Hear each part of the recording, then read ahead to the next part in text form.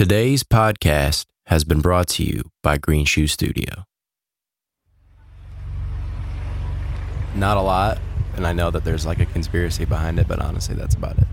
I honestly think it was his wife because he was having an affair. I think the mafia and the vice president were in on it together. Like, I think I remember it in high school, like, hearing that it was, like, the mafia. I think it was the government.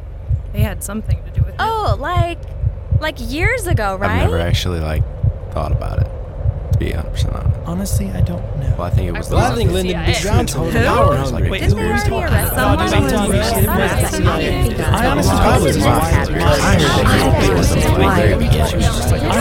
I think that the CIA had all this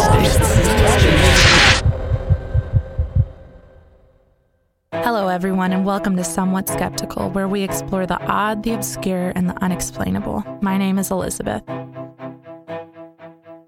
And thank you for joining us for our third and final episode in the JFK series. 11 witnesses stated they saw the gun in Hickey's hand, 3 of whom placed him holding it during the third shot. The lead car, the president's car, and the follow-up Secret Service car arrived at Parkland at 12:36 p.m. George Hickey, armed with his AR-15 rifle, received orders to protect Johnson at the hospital. Once Hickey was able to secure Johnson, he returned the rifle to his follow-up car. Then he was asked by one of the president's aides to find a priest.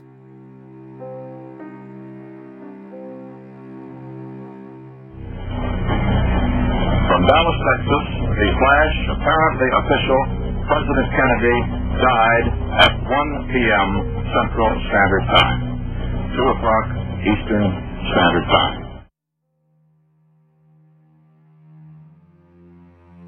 According to Texas law, the autopsy had to be performed before the body could leave the state. Dr. Earl Rose was the Dallas County medical examiner. He was well aware of the law, and he was adamant about protecting all evidence from the crime scene. But Agent Roy Kellerman, remember him from the last episode? He wanted to take JFK's body to the president's hospital near Washington. An argument was had. Dr. Rose refused to let the body leave the hospital, and Kellerman told Rose it didn't matter what he said. It was the president's body, and they were going to take it back to Washington. Admiral George Berkeley, Kennedy's personal doctor, also argued with Rose. Ultimately, Rose had to back down. I can't help but wonder how different things may have turned out if Rose was able to perform the autopsy. Maybe we would have more answers, maybe it could have been the same, but unfortunately that wasn't the case. So that leads me to another question. Why did the Secret Service want to move the body? The chain of evidence was lost when the body was boarded onto that plane. Were they just caught up in the moment and wanted to get home, or was it part of a cover-up? It's hard to imagine how dozens of Secret Service men didn't see the figure with the gun in the 6th floor window of the book depository. At least 10 witnesses say they saw the figure. How is it that men trained to see that kind of thing just didn't? Well, to figure that out, let's back up. The night before. The night before the president's assassination, several Secret Service men went out. The Secret Service agents are dedicated and a close-knit band of brothers. They stood together through thick and thin. There were a lot of downsides to the job: long hours, endless pressure, and lots of time away from home. Because of that, a lot of Secret Service agents suffered from heart attacks, alcoholism, and sometimes even suicide. The SS agents put JFK to bed just after midnight, and then, for some reason, went bar hopping. They were said to be in the company of scantily clad women, as the Warren Commission said. Strippers, in other words. The drinking went on until 5 a.m. until they finally left to prepare themselves for a 7 a.m. start. And obviously that doesn't leave much time to sober up. Not to mention they didn't get any sleep. They would have already been exhausted, and on top of that, they were most likely hungover. Definitely not in their best performance. Maybe that factored into why they didn't see Oswald in the window. I don't really see how it couldn't have. The head of the SS, James Rowley, defended his agents when he was questioned by Chief Justice Warren. He said even if they hadn't participated in those activities the night before, they couldn't have prevented the assassination. Back to Hickey. His main role was as a driver. So he was already in Dallas preparing the cars for motorcade. He was 40 years old and had only been working for the Secret Service for 4 months. He didn't go out the night before. That had to have been the reason that he had to step up. He was the one that had to take the rifle and take the sniper role in the follow-up car, a role that was completely foreign to him. The responsibility to take out that rifle should not have been his. In the immediate days following, the Secret Service agents were required to write reports about their actions that day, including George Hickey. He states, "At the end of the last shot, I reached down to the bottom of the car and picked up the AR-15 rifle, cocked and loaded it, and stood partway up in the car and looked about. At this point, the cars were passing under the overpass, and as a result, we had left the scene of the shooting. I kept the AR-15 rifle ready as we proceeded at a high rate of speed to the hospital." His memory of what had happened is really interesting because he claims he had the AR-15 just as they were going under the overpass. So that's one man's word against the 11 that say he had the weapon at the time of the third shot. Of those 11, 7 of them are Secret Service agents. They're trained to remember and take notes of their surrounding and what's going on. But I suppose that's a weak argument considering they didn't see a man in the window holding a gun. Sam Holland was standing on top of the overpass at the time of the shooting.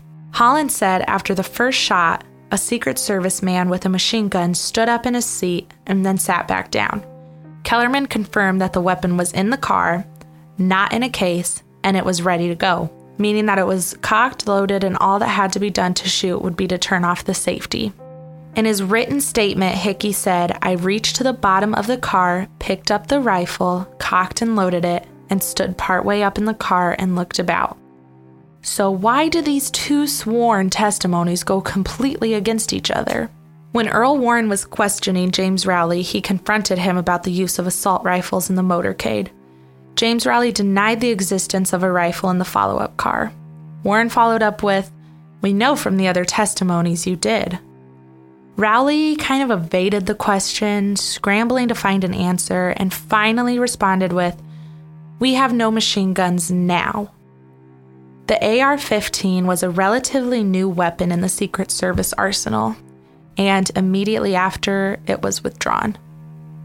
If the fatal shot was performed by Hickey, the actions of the Secret Service becomes even more intriguing. Why did they refuse to allow an autopsy in Dallas? Air Force One landed with Kennedy's body in Andrews Air Force Base outside of Washington at 5:58 p.m.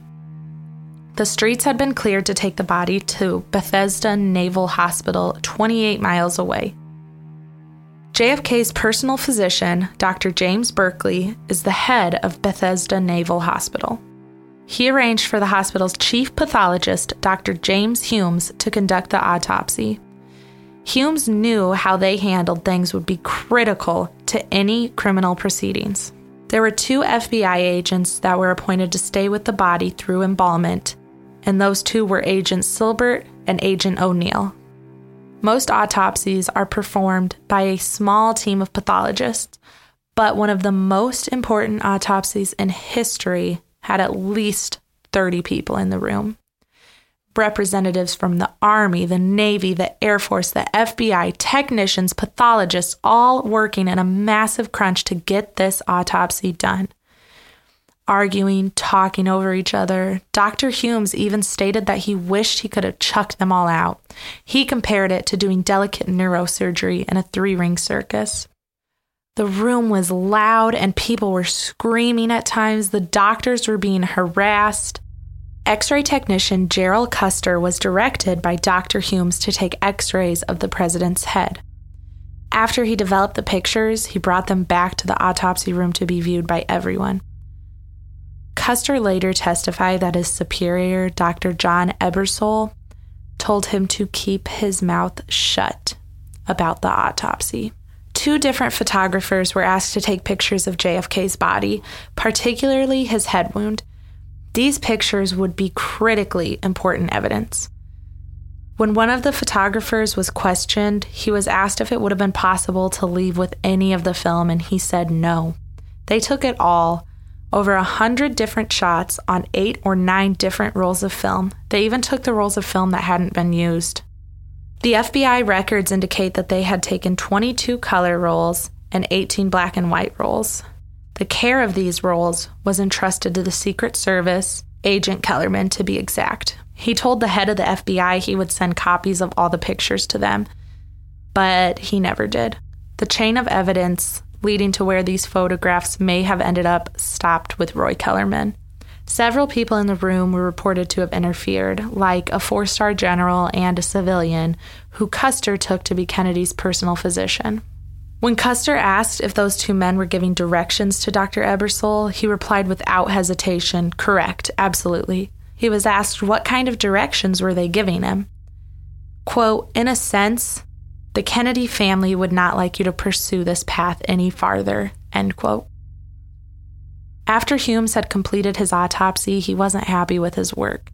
So he stored the president's brain in a stainless steel pail for further forensic analysis that would never happen.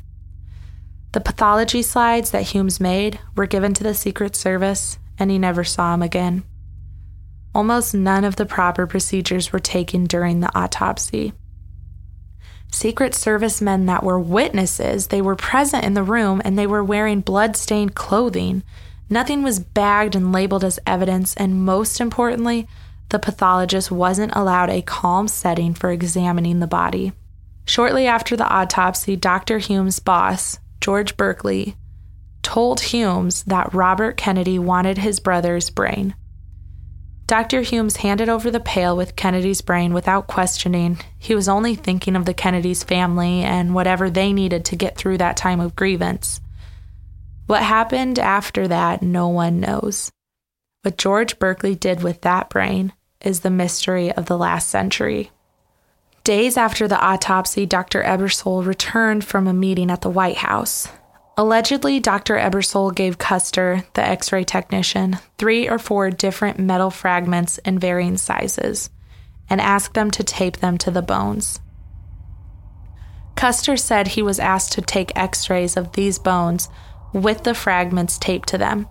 He was asked to manufacture an X-ray that would obscure detection of an explosive, frangible bullet. Virtually everyone in the autopsy suite was forced to sign a gag order. Remember the 2 FBI agents I mentioned that were in the room, Silbert and O'Neill? They were told to take extremely detailed notes about the goings-ons. Well, guess who got them and promised to make them available to the FBI but never did? That's right, Roy Kellerman. Silbert and O'Neill were 2 vital witnesses to the autopsy. However, they were never called or interviewed or even questioned for the Warren Commission. Why? Their testimonies would have been so important to the Warren Commission, so why weren't they called to take part? Assistant Counsel Arlen Specter met with the 2 agents and asked if they took any notes during the autopsy. Of course they said yes, and they gave them to Roy Kellerman. So then why did Specter write a memo stating there were no notes made by Silbert and O'Neill? Custer told Specter his story, the whole story, what he was told in the autopsy room, what he was asked to do with the bullet fragments. He waited to be summoned by the commission, but he never was. 30 years later, the Clinton administration initiated the Assassination Records Review Board to release documents relating to the shooting and conduct interviews about JFK's autopsy. At this time, in the early 90s, most Americans believed the truth about the assassination had not yet been told. With the releasing of the film JFK by Oliver Stone, it just added fuel to the fire. Because of that, Congress passed the JFK Records Act, which led to the ARRB interviews.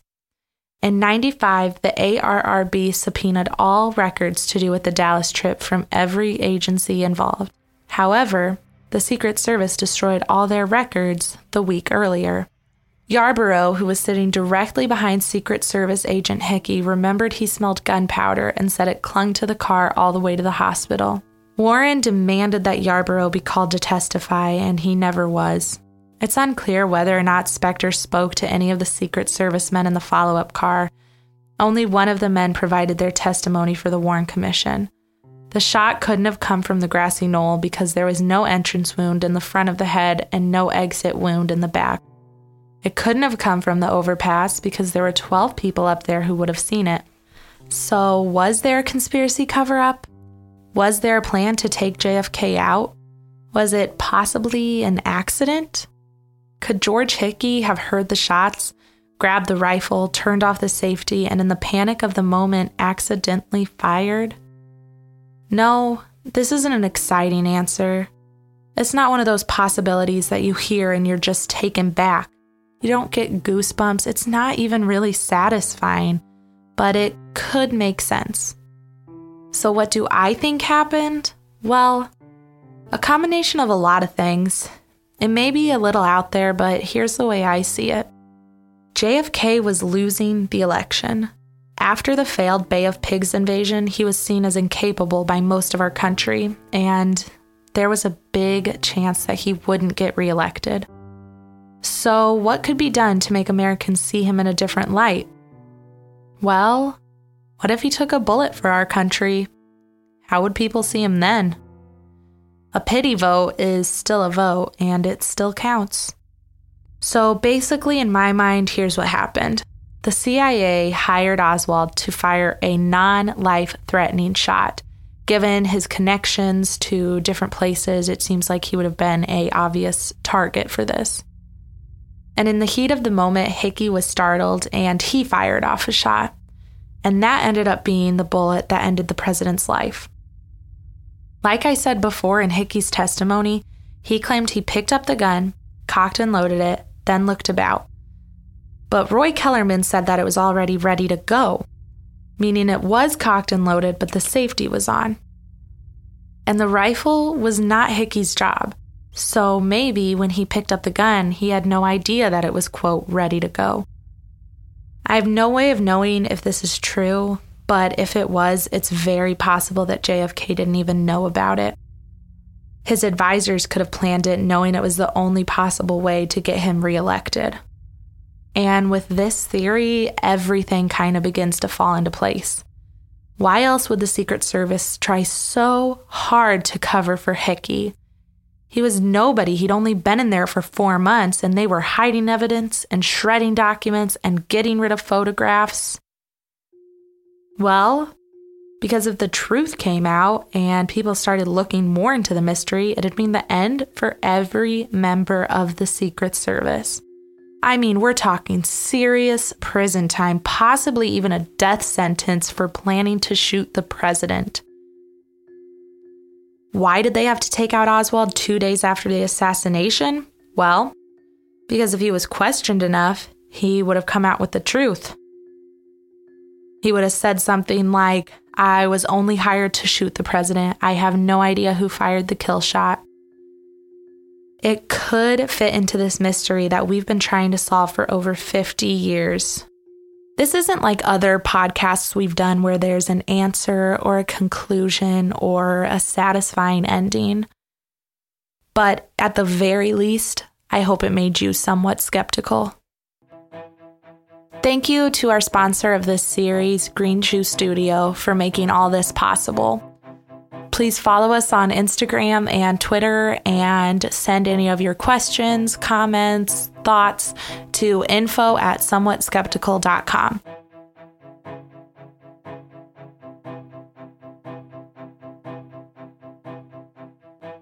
Today's podcast has been brought to you by Green Shoe Studio.